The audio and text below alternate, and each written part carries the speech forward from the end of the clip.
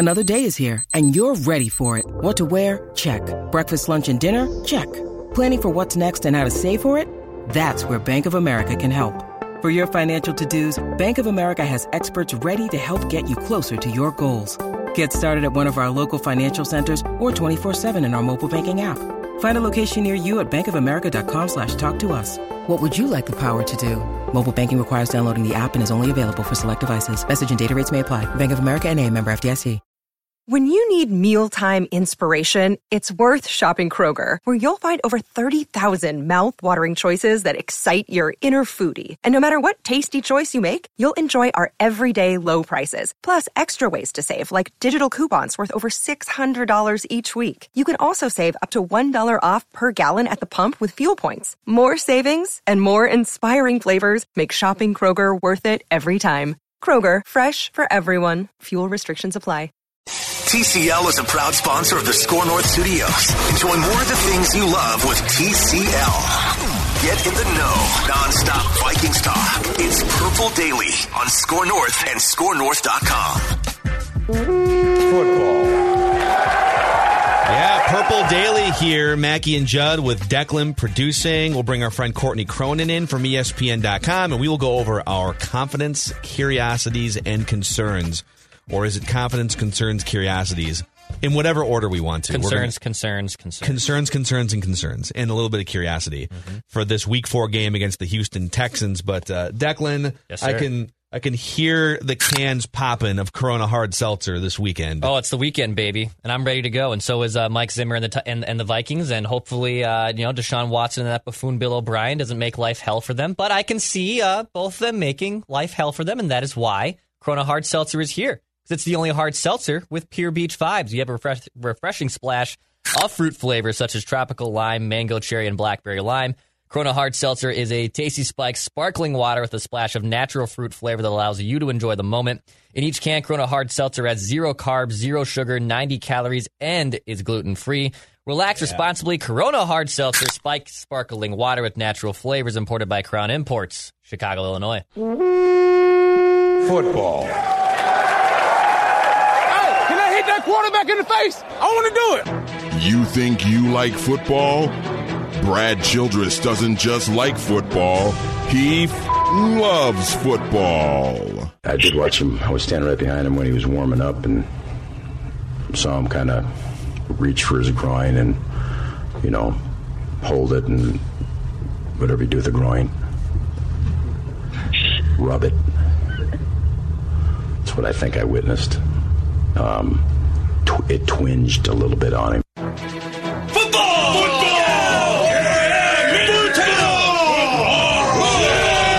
Gotta eat. Courtney wanted us to play some best of Brad Childress off the top of the show. Mackie and Judd, Declan producing, Courtney Cronin from ESPN.com, and it is Purple Daily here on the Score North platform.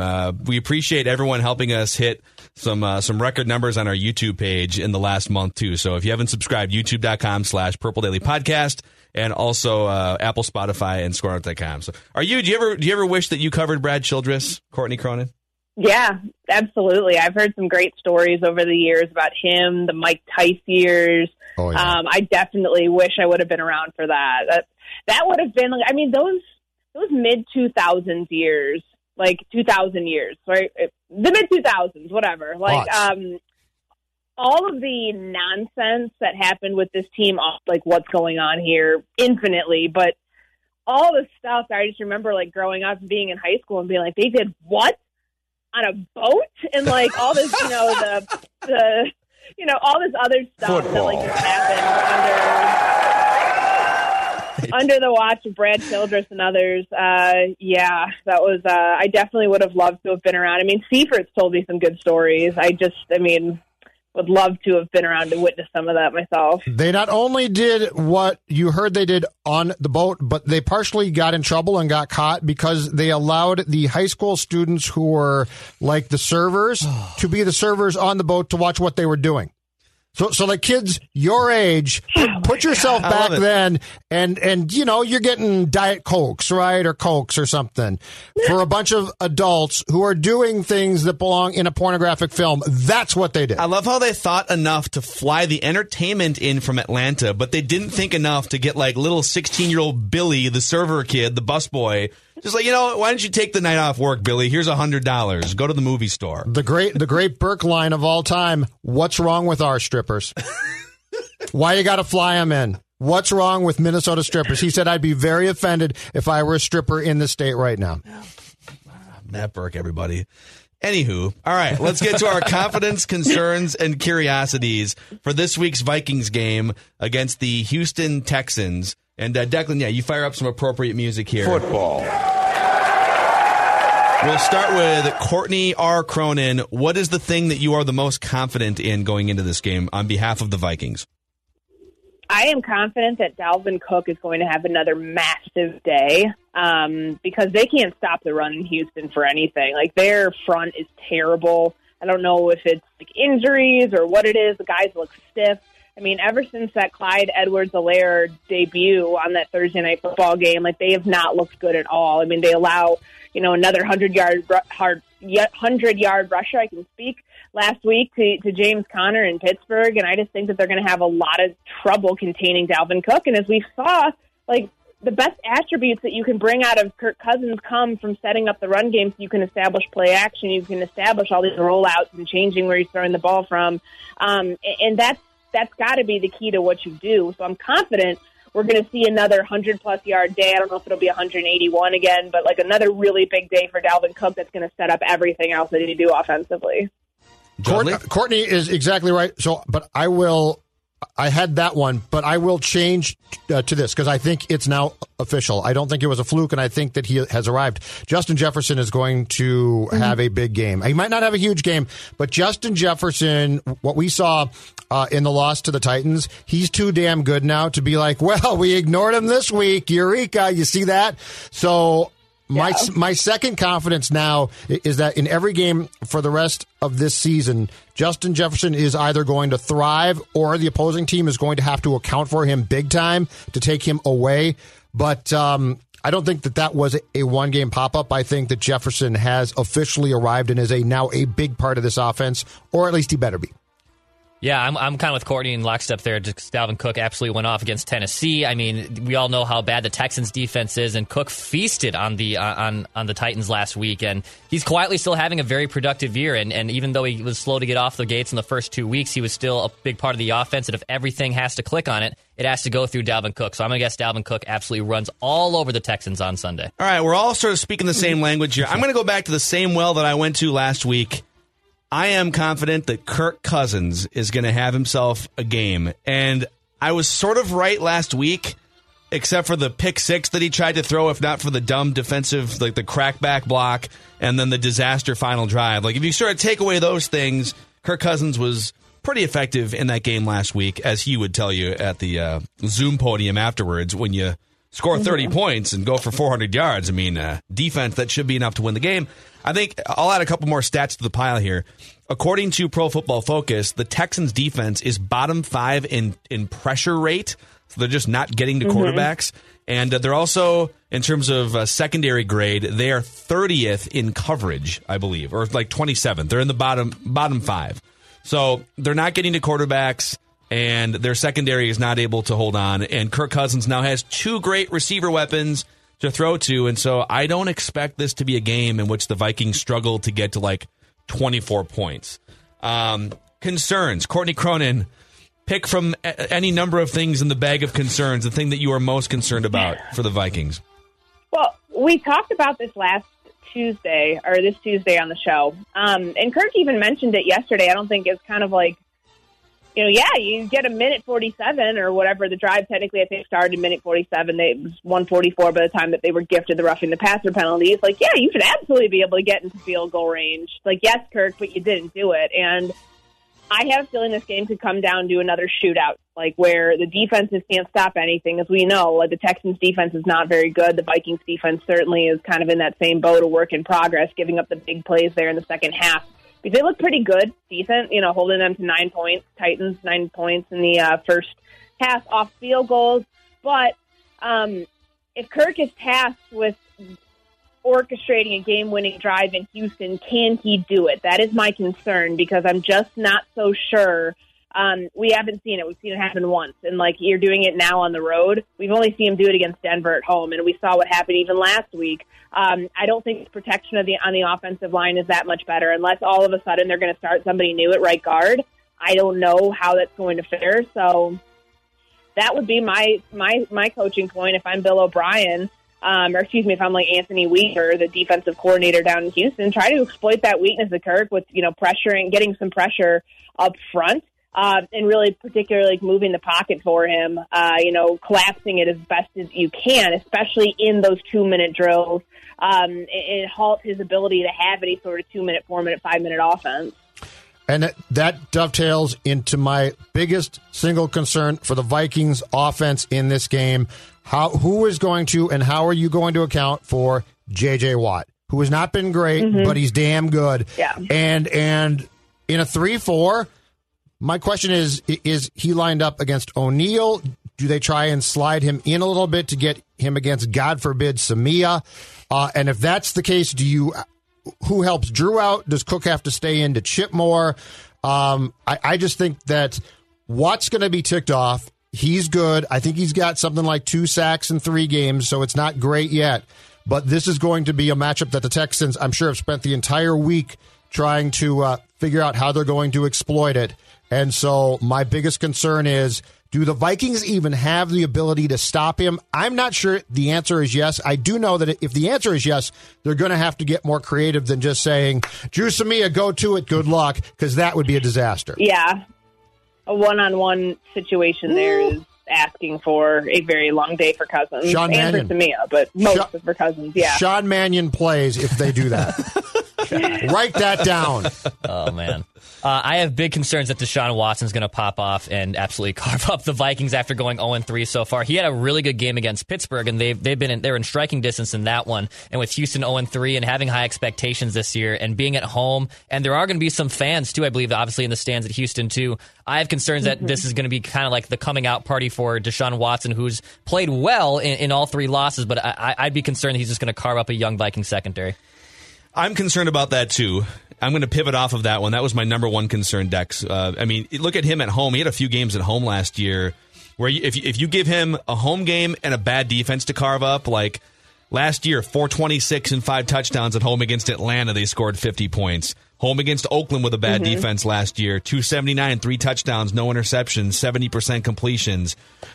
He also did it against a good New England defense at home last year for 234, 3 touchdowns. Like, he's liable to go for 250, 300, a bunch of touchdowns and run for some yardage. But the thing I'm most concerned about, especially as we watch the entire week of Josh Allen praising Stefon Diggs for his leadership and just for being such a great addition, I am concerned that the Vikings don't have the guy or the leader in that locker room that they had with Stefon Diggs last year, either in-game or during the week, that can say, it stops now.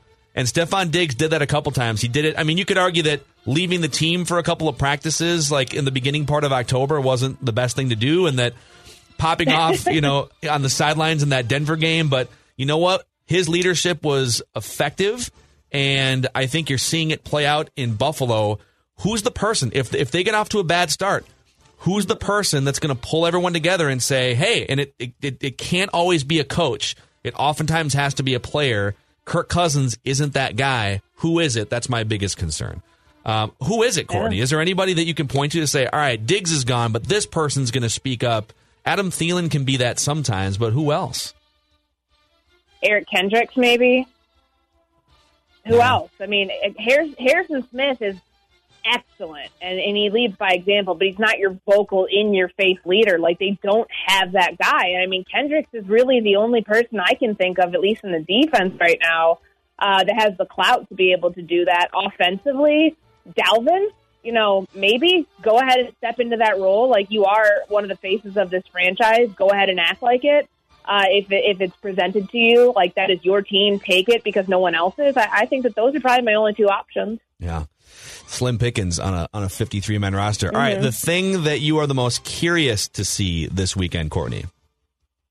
Couple things. I'm going to start with the COVID results that come out from Friday's testing and Saturday's testing, and then what happens when they do the point-of-care testing on Sunday. We know that the NFL has put out some new protocols because of what happened with the Tennessee situation, where the Vikings will receive some of those test day of game because they haven't been doing that yet.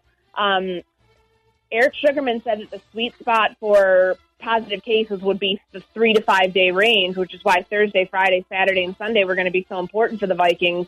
As of now, everything is scheduled to go. They will be getting on the plane on Saturday. They'll be flying down to Houston and playing the game on Sunday. But are they still kind of like white knuckling this in a way, thinking, okay, like we're not out of the clear yet? Like what happens if they have a bunch of people pop up from Friday's test going into Saturday? Like it's just a really scary, slippery slope, I think, for any team to be dealing with. So that's one. It's like they're not out of the woods yet on this. So that's one curious thing. The other one is like, what's Irv Smith doing? Yeah. Like, he played 55% of snaps last week. I had someone comment on my Twitter, like I put the snap count. They're like, Irv playing 36 snaps, whatever it was, is criminal. Like, is it if he didn't run the right route and if he's getting these bad penalties that, are killing drives? So, like, I want to see more from Irv Smith, and I'm curious, like, what is it going to take for him to perform at a level where he's going to be an active member of this offense? Because he didn't get a target thrown his way last week. He literally had, like, a zeroed-out stat line. So, curious as to, like, when the Irv Smith that we all know is a talented player, when does that guy arrive this season? Maybe it's week 4. Do we think he is doing things wrong? Is that why here? Because, I mean, we've talked about this and where he's gone and why he's not used more. Do we think this is, Courtney, a starting point of Irv Smith is screwing up and so he's not being used? I mean, I went back and watched the All-22. It looked like he ran the wrong route on several plays. That's all I'm going to say about it. Like, because maybe someone would tell me, oh, that's wrong. No, he ran the right. No, he didn't. Like, I think the best thing that he did last week, obviously, was the block that he had for Dalvin Cook's touchdown on the right side of the formation. But I think he's run the wrong routes, and I think the penalties have been drive killers, and coaches are subbing him. Watch the substitution pattern. Watch when he comes out. Watch what he does the play before. It usually has something to do with that. My curiosity is going to be an ongoing one, but this week is as good a time to start as any, and it's this. Is Holton Hill good at football? Because, look, when it comes to Gladney or Dantzler, I get it. They're young. They're rookies. They're draft picks. It's going to take time. Holton Hill, I understand, doesn't have a ton of on-field experience, but he's in his 3rd year now. He's been practicing for a long time. He's not a newbie to this league or this team. So what I saw last week concerned me because he looked lost way too much for a guy who shouldn't be consistently lost. So my question with the amount of playing time, because he is being given a lot of opportunity here, my question is very simple, and it can start being answered on Sunday. Are you good at football? Because if you're not, you know what you are? You're a long list of guys that we've seen in this town who guys like Mackey and Zolgad and Declan and Cronin in 5 years will be drinking a beer and laughing about, but they'll be long gone and we'll say, what happened to Asher Allen, Josh Robinson, Marcus McCauley? Is Holton Hill in that bin? Because I'm beginning to think that there's a chance he might be. Yeah, if you had to, he's going to play his way onto the bench. Like, that's going to happen here pretty soon, I think, because he looked, obviously had that pass breakup on their final drive with the one that set up the 55-yard field goal, but he has looked not like a player who should have earned as long of a leash that he had last season after he suspended himself for the first 8 games of 2019. Like, that's the thing. Like, this team gave you every single chance to pull it together. You have to start playing like it out there, because otherwise that is a waste of time and a waste of everyone's patience. Yeah, that's the exact point I was going to make too, is it's like you are so patient with this guy, and to watch this play out and him just be, I believe a perfect passer rating in the NFL is 158.3. Correct. And I believe I saw, according to PFF, that when opposing quarterbacks throw at Holton Hill so far this year, it's a 154 passer rating. So he is four points from allowing a perfect passer rating against this season. Yeah. Yikes. Declan, what are you most curious about? I'm curious about Justin Jefferson, just because he finally popped off last week. He had 9 targets. He started, and after the first weeks of being quiet, I'm just curious to see if he can continue that and the Vikings will go his way. Obviously, he had a big coming out party that we compared it to Randy Moss in 98. We knew it was going to be kind of a long play, too, with Justin Jefferson replacing Stephon Diggs. You just can't plug and play someone, especially a rookie, to replace Justin Jefferson. But when he's been on the field, he's made a humongous difference. 12 catches, 10 first downs. He popped off last week. I just want to see if this can continue going forward and him not getting lost in the shuffle like he did in the first 2 games. Yep. It would just be malpractice if he didn't get targeted like 8 to 10 times at this point. Just like find a way and just see what happens. The thing that I'm most curious about is to honestly just see where the season goes. I looked this up according to stathead.com. The last time the Vikings started the season, 0-5. And I say 0-5 not because like if they lose this game, it's 0-4 for the first time since I think 2011. And then they fought back a little bit in 2011 and won some games they shouldn't have down the stretch. But the only other time in franchise history that they've started 0-5, which they're staring down the barrel of if they lose this game and have to go to Seattle the next week, is 1962, everybody.